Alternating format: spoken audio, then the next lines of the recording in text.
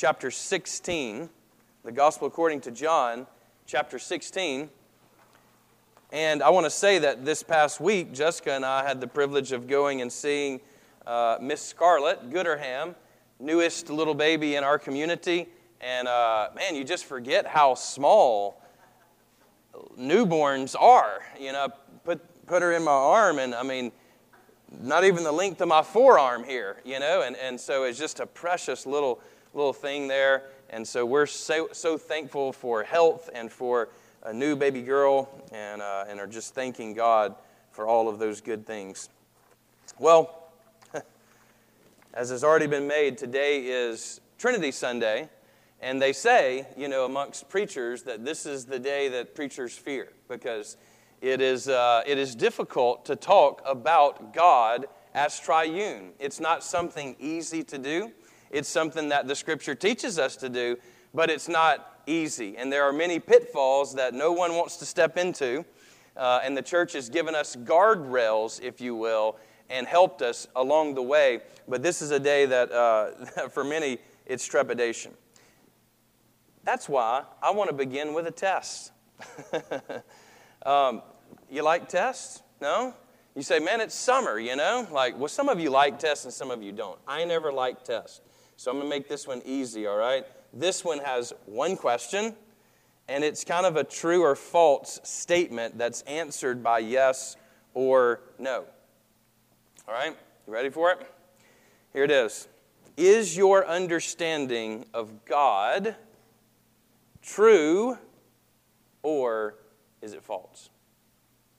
Yes or no? And so, pack that in. It's a rhetorical question for now. What I want to do is kind of give us a study guide. Is that okay? I provide study guides for my students in our class, which I always found to be helpful. And so I'm going to provide a study guide before you go off and haul off and answer that question. You might think you'd say yes, and I hope so. I hope it's true that you do know the true and living God, and that your theology of God is correct. But before we do, I want to kind of jump into this passage and listen to Jesus' words concerning this question. So let's just pause right now and pray to God. Doesn't he say if we have questions to ask? So let's just ask right now. Lord, here's the prayer I want all of us to pray, is, Lord, show us who you are. We want to see you. Okay? Something of that sort, all right? So go ahead, bow your heads. Let's pray. Whisper that. Speak it in your heart to God right now. Lord Jesus, show us who you are today. May we experience you in all of your glory and all of your power and beauty. We pray in your name. Amen. Okay, if you're at John chapter 16, we're going to start with verse 12 and just simply read to 15. Notice these words and stand with me as this is the Word of God. I'm reading from the RSV, so it'll be slightly different than your pew Bibles. Jesus said to the disciples, I still have many things to say to you, but you cannot bear them now. When the Spirit of truth comes, He will guide you into all the truth. For He will not speak on His own, but will speak whatever He hears. And He will declare to you the things that are to come. He will glorify me, because He will take what is mine and declare it to you. All that the Father has is mine. For this reason, I said that He will take what is mine and He will declare it to you. Oh Lord, do just that. We pray in your name. You can be seated. Is your understanding of God true, or is it false? This is the fundamental question of all people, is who is God? Who is God? And of course, all of us are going to bump into this question one way or the other at some point in our life. And really, sooner rather than later. And of course, even teaching religion, this is the question to be asked is, who is God? What is God like?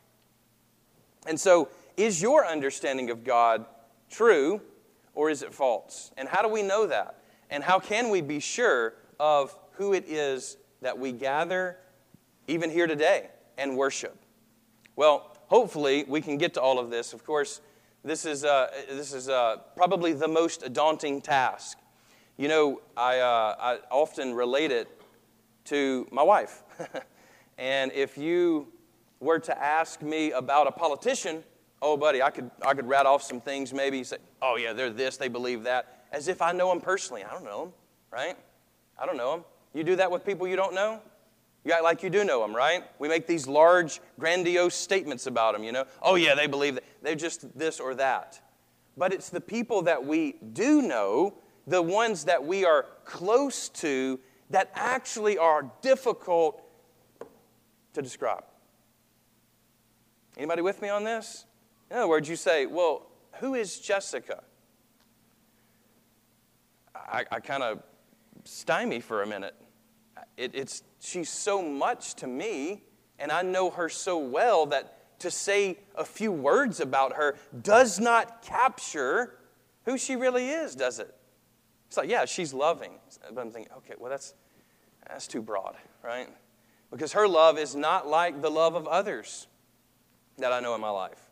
Her love for me is self-sacrificing. I mean, to an unbelievable extent.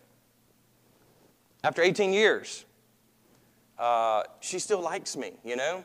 Some of you, after 18 seconds, don't really care for me, you know? Especially much less 18 minutes to 18 hours, you know? Just take a trip with me sometime. I promise I'm not as cool as I am up here, you know? See, the ones who are laughing are like, yep, I remember that trip, you know? She is more than just loving. She's very compassionate. You know, people, ever since we started the church, people call Jessica or text her to let them know certain things going on in their life because they believe she cares. Because guess what? She really does care. She truly does. People tell her all kind of stuff, even in her work now with this new job that she has and all, is people just spill the beans with her. I came in her office just the other day. Dude's in there crying, you know, telling her these stories. I'm like, is this a counseling session? Forgive me. Am I in the wrong place? Did you start a different business? People just they know that she cares. They know so she's compassionate. But that's not it either. I mean, there's so much more to this wonderful woman, Jessica, that I know so well, you know. So part of me on like Trinity Sunday, I know so much about God and I've experienced Him in so many different ways that I almost get up here and I don't know what to say to you. It's so daunting of a task to try to get you to understand just how beautiful God really is.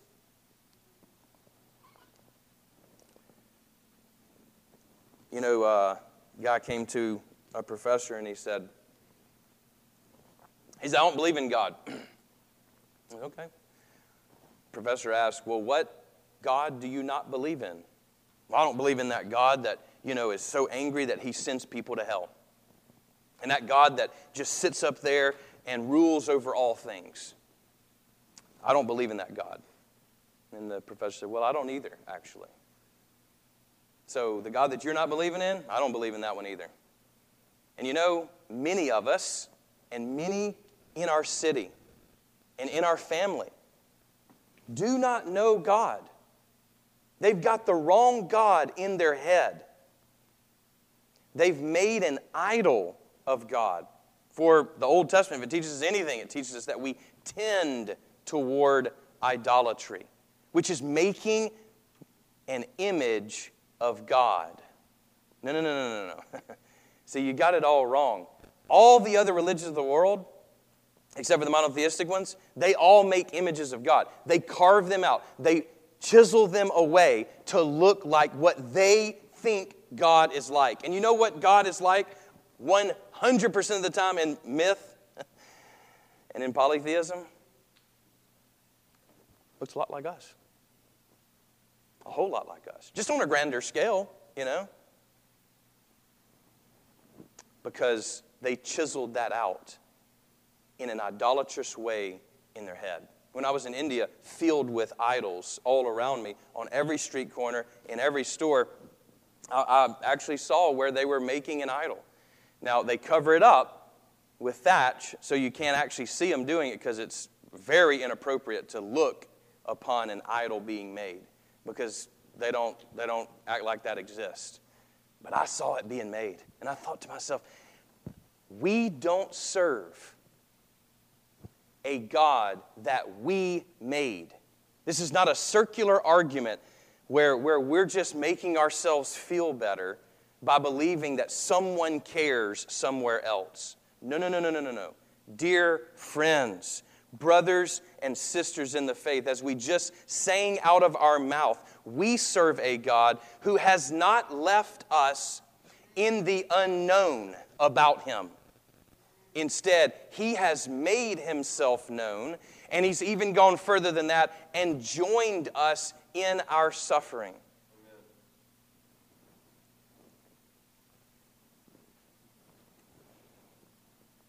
I was, a few years back, I was doing the Salvation Army canteen truck, and I was serving the meals, and this guy wheels up in a wheelchair, and he starts berating us and starts getting angry about God and saying all kind of just blasphemous stuff about God.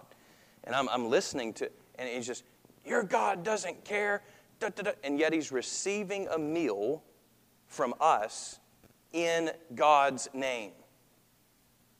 Okay? Think about that for just a minute. He's breathing air that guess who provided? Now I get it, he's in a wheelchair. He suffered in his life. And that's why I came out of the truck and I confronted him face to face and I said, sir, listen, the God you're talking about doesn't exist. You need to put that out of your head because we serve a God. We're here in Jesus' name. Do you know what Jesus did? He hung on a cross, naked and ashamed and beaten almost to death for you and for me. That's the kind of God that we represent here as we present to you food and drink. That's the kind of God who comes after us, not us trying to come after Him or trying to invent Him or trying to think, what is He like? Let me make a God in my image. No. Brothers and sisters, we can know who God is. And our God is a God that is not just above us or even with us, but can be in us. And that's next level. He knows what it's like to suffer. Now, if you know just definitionally, theologically, okay? Can we just do this real quick? Let's not complain that we're going into the deep weeds today, okay? We're going to the deep end of the pool. I've already warned you there's some flotation devices around, but we're going to go to the deep end, all right? And so let's put it aside that we can just come in here and have a 5th grade discussion about God, because guess what? God goes all the way up to the top of the charts of education because He invented it. All right? So when we get to God, we have to think, man, this is going to be bigger than us. This is why St. Augustine famously said, to understand the Trinity, you lose your mind, right? But to deny the Trinity, you lose your soul. Because if you have been worshiping another God, that's what we call idolatry. And trust me, there are millions of other gods vying for our worship around us. Angry gods. Or so loving of a God that there are no standards. Yeah, just do whatever you want. Or a grandfather God who can't really see what we're doing. He's old, and He's just in the sky. The man up there. Listen, I hope your theology goes well beyond just thinking the man upstairs. This may be a poetic way of speaking about it, but it is not a biblical way of speaking about it. No, we serve a God who is 3 persons, one God in 3 persons. No, that's your little study guide formula, okay? That's the formula that the church has given to us, because when Jesus came, what did he say? He said, I came from the Father. He didn't just come from the sky. He came from the Father, eternally begotten of the Father. This is the language, isn't it? That we're given to you. And guess who knows how best to talk about God? Anybody? God, right? I hope you didn't say me. Not me. No, not any one theologian in all of human history, but rather God has given us the language to talk about Him. It's why we use the male pronoun, Him. It's the way He did it. It's why we talk about Father and not Mother. It's why we say eternally begotten Son and not sister. It's why we say Holy Spirit or Spirit of God or Spirit of Christ. All right? God tells us how to speak about Him rightly, and we must obey. And when we don't, it's disobedience. It's unbelief. And there may be some of you, again, we haven't taken the test just yet. Okay, I told you what was on the test. I haven't taken it yet. Some of you may, at the end of this, need to say, Lord, I thought I knew you, but wow. Just like some of you think you know Jessica, but you don't know her like I do. But you can know her love. But you got to get close to her, You have to spend time with her. Isn't this what the Bible teaches us about God? We have to spend time with Him. We can't just think we know. You can't rely on what I say today, friend. No. Go see for yourself. I actually tell my students that, my wife is wonderful. And I tell them about them because I use this as an illustration. And I tell them all about her, these things. I say, but at the end of the day, here you are yawning because you don't know her. But to be in the presence of her, it begins to make sense, doesn't it? It's like, wow, okay, yeah. Man, to experience. Listen, we cannot stop short in just knowing about God. We must know Him personally. From the inside out, which is exactly the way Jesus speaks here about how it is that we know God, is by His Holy Spirit in us. It's from the inside out that we know. Only the Spirit of truth, notice, can point us correctly to who it is that God is. And this is why, end of the day here, I look around the room and I see a bunch of theologians. Every single one of you. You have thoughts about God. And in fact, everybody you meet out in the world has thoughts about God, and that makes you a theologian. Atheists, they're theologizing. Agnostics, they're theologizing. Pantheist, polytheist, even monotheist, they're all theologizing. What really matters is that we're good theologians. All of us have thoughts about God, but are they correct? Or have we let the world slip in? Have we let our own thinking, have we let our own experiences slip in?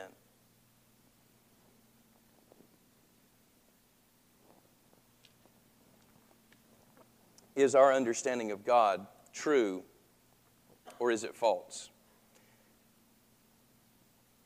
Christianity, because of the Bible, declares that God is a holy Trinity, which is again to say, God is one and yet three. Three persons in one God. That again is the formula that we go off of. And it's still a mystery. And yet, God has given us two books, if you will, to help us understand this great mystery. The first book that He gives us is provided to everyone. And it is the book, I like to call it a picture book. It's the book of creation. In creation, we can know certain things about God. And in fact, it's fascinating to sort of look around our world and see where there are traces of the Holy Trinity, which is again to say traces of God in this three-personal union. Can you think of any? Think real quick, and then I'm going to give two. All right. You got one? No? Maybe? We'll talk about it later if you have one, because I might say, oh, yeah. I'm just kidding. Think about 1, 2, and 3-dimensional shapes. Now, look, I'm no mathematician, so I start pouring sweat soon, because I know some of you are, right? And you're really good at, the highest math I took was geometry. And that was it. Never got to Algebra 2 and all that. So I'm sure I'm going to be wrong about some things, but I know it's a line on a page that's 1-dimensional, right? You make a square, that's 2-dimensional. And then 3-dimensional goes into that other form, right? Or the more simplistic way to put it for me is video games. Do you remember Super Mario Brothers? That was 2-dimensional. You remember that? Dun, dun, dun, dun, dun. Nobody? It's a little dated, I get it, but listen, Super Mario Brothers is a pretty universal video game. Do you remember when N64 came out? Ooh, nobody? You remember? I forget the name of the game, but it was still Super Mario Brothers, and all of a sudden it was an open world because it was a 3-dimensional world, right? Even in our world, this third dimension, which is actually how we see perspectively in here, right? Because we have 2 eyeballs. We can see 3-dimensionally.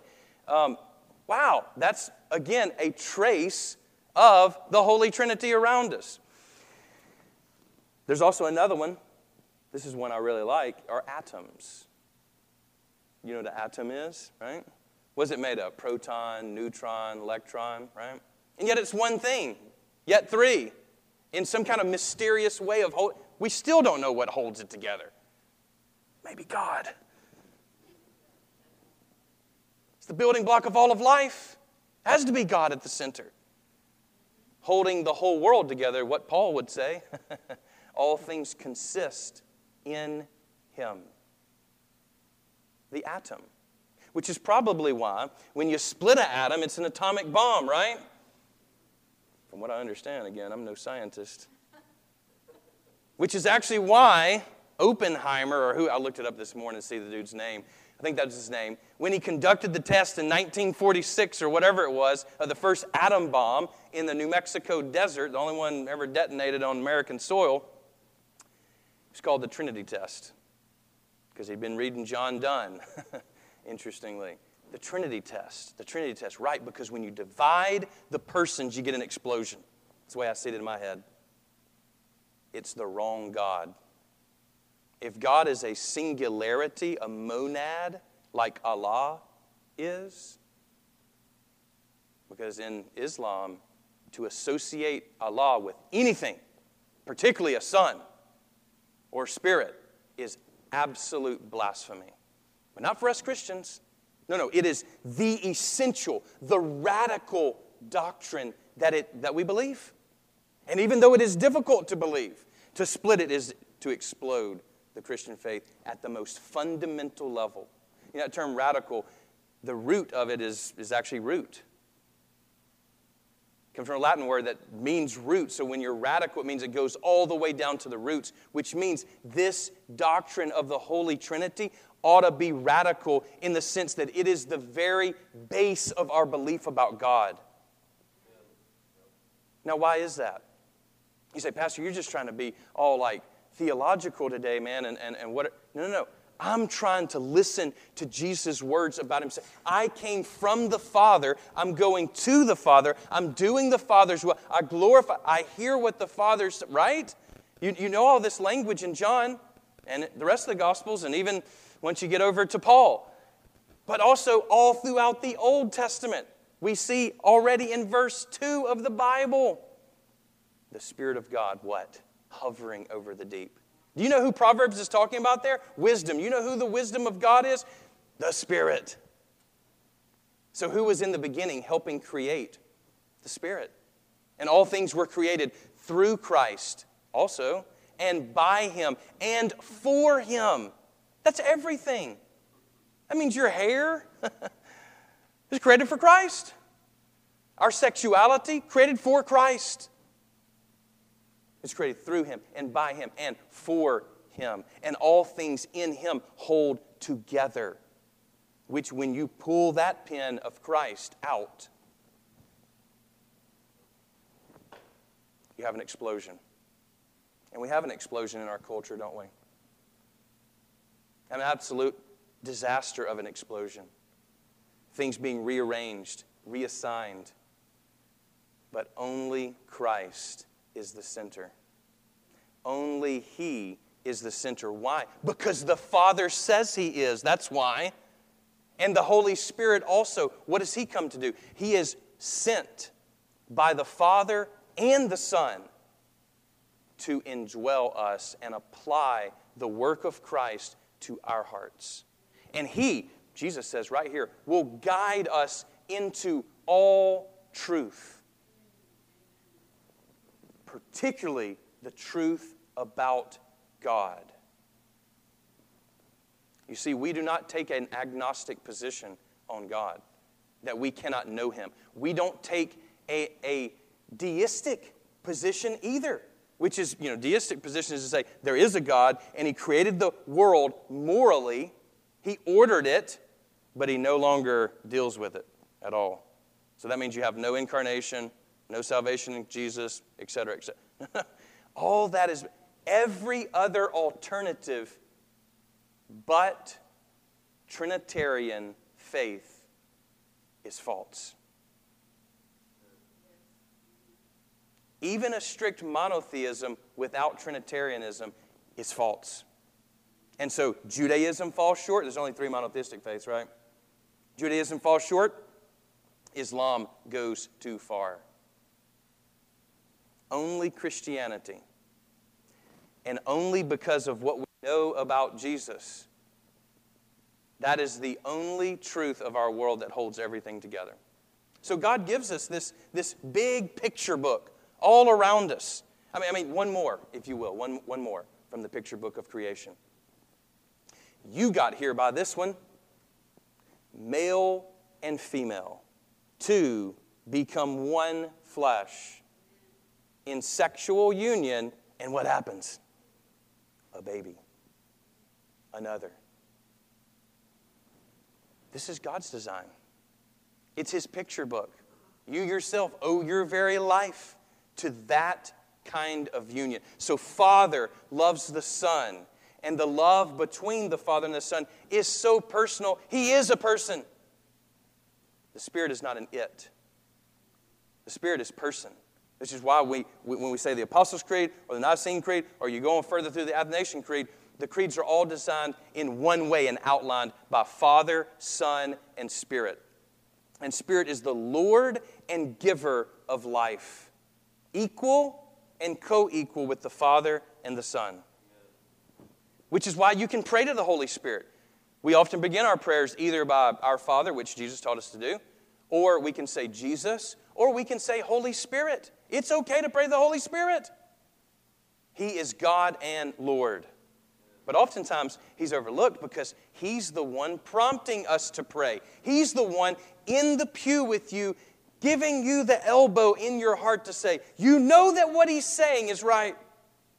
And you have a wrong conception of God, and you've fallen way too short, and your box is way too small. And I want to smash it today.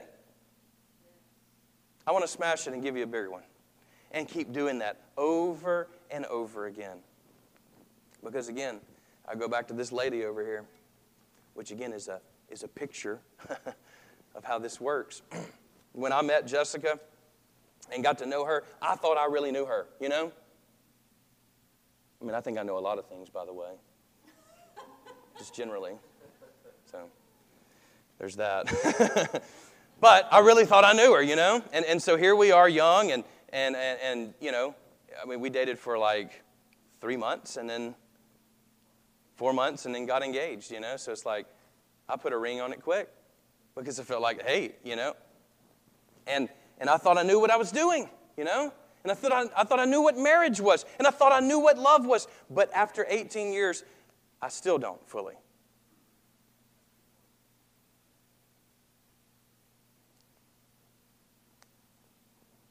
And watching her love me over these years through mountaintop experiences where we did great things. We graduated from seminary. We started a church. People actually started coming, you know? It's like, wow, we celebrate these little things. After much heartbreak and after me almost dying inside and her standing over my body with a shotgun, so to speak, spiritually speaking, saying, come and get him, try, because I'm going to be here. And she literally held my hand, dragged me through that time, walked with me. I had no idea the depth of her love. I had no idea what we had. And you know what? Our relationship with God should be like that. When we go through difficult times, we should know His love at the deepest levels. And I just want to tell you, no matter if you're flying high or you're way down in the dumps, He wants to meet you there and show you who He is. And we do it, people do it all the time. As soon as something bad happens, I don't know why God is doing with this to me. What a small box. What a small box. What a limited perspective. No. He's already shown us that He'll go all the way down to reach us. All the way down. I mean, to the place of the dead. A place that we've not even gone just yet. He went all the way down for us. And then He went all the way back up to His Father's right hand, where He now is seated in glory with the wounds to prove His love for us. Which is why Isaiah can say, my name is written on His hands. He still has the scars that He bears from what we did to Him and what my sin did to Him. No, if there's suffering, dear friend, and there is in the world, it is a direct result of sin and our disobedience. Not directly related, but indirectly related to our suffering. And the good news is, He has the victory. He has the key because He is the key. He is the key. He is the key. And to know Jesus means that He gives us His Spirit. And to know Jesus, just like He told His disciples last week, you see me? Who do you see? You see the Father. In other words, if you've struggled with an angry God in your life, and you've equated some image of a father onto God, that's wrong. No. The Father is the archetype. He's the one who defines what it means to be a good father. We fathers in this room do not. We follow in that example. And one cannot even say that someone is a bad father, except that there is a good father somewhere that defines what it means to be bad. Which means we have a good father. Amen. We have a good father. One that will not abandon us. Praise God. One that will never fail us. One that sends us a brother. Can you imagine? A sibling to go through this life with. One who's already lived it through in the power of the same Spirit that came upon Christ at His baptism. And brothers and sisters, if you're baptized, you were baptized, if it was a Christian baptism, in the name of who? The Father, the Son, and the Holy Spirit, all working for your salvation. It is the beginning of our faith. It is the end of our faith, because the doctrine of the Holy Trinity is not just a doctrine. It is who God is.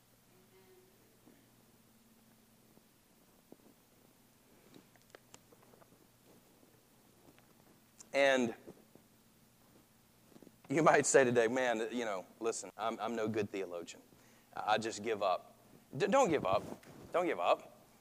That'd be like me saying, you know what, I don't understand you, which I really don't still. You can ask her. I often misunderstand things. No, you don't give up. Just keep trying, right? I used to have my first car was a Standard. Do you know what that is? Nobody even knows what that is anymore. Like, all the kids have no clue what a Standard is. It's one where you actually shift the gears yourself with a clutch, And C.S. Lewis gives this illustration that I've always hung on to is you're not going to get it right every time. You're not. Probably more times than not, you're going to get it wrong where people's heads doing this number in your car, I always liked a smooth ride, And so I tried my best every time. Now I could have just said, you know what, I'm never going to get this. Right? No. No. You try anyway. And guess what? After years and years of doing it, you actually find that you're way better than when you began. We must begin to be good Christian theologians. Because every one of us is sharing the faith.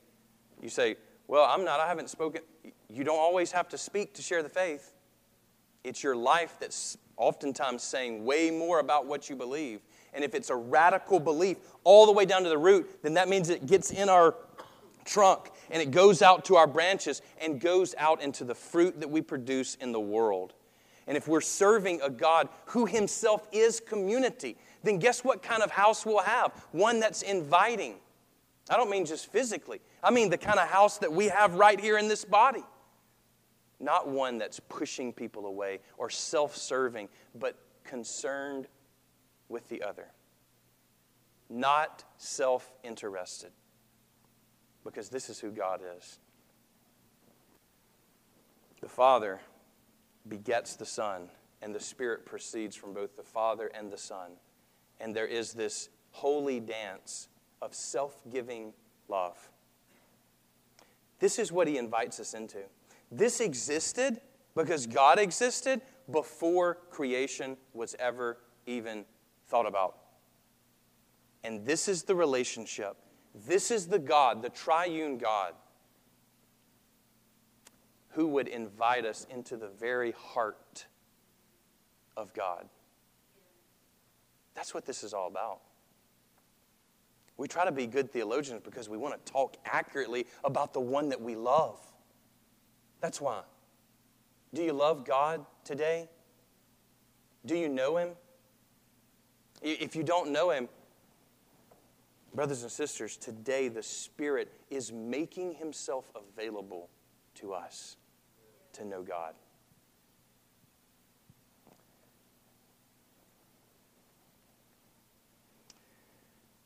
Let me give you 3 quick things and we'll run.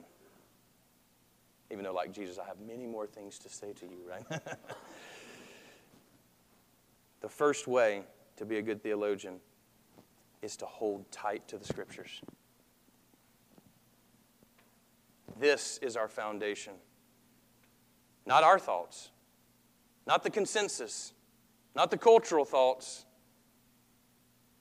But this word here, we hold tightly. When we were in New York, and this has happened to me now 3 different times that I've been right there in Manhattan and Times Square, and it's all these screens, right? It's all these it's unbelievable human ingenuity. You're just standing there in awe of all these people, all these weird people too, by the way. I hate to say it, truly, you don't even want to know what happened to us this last time. Don't ask either.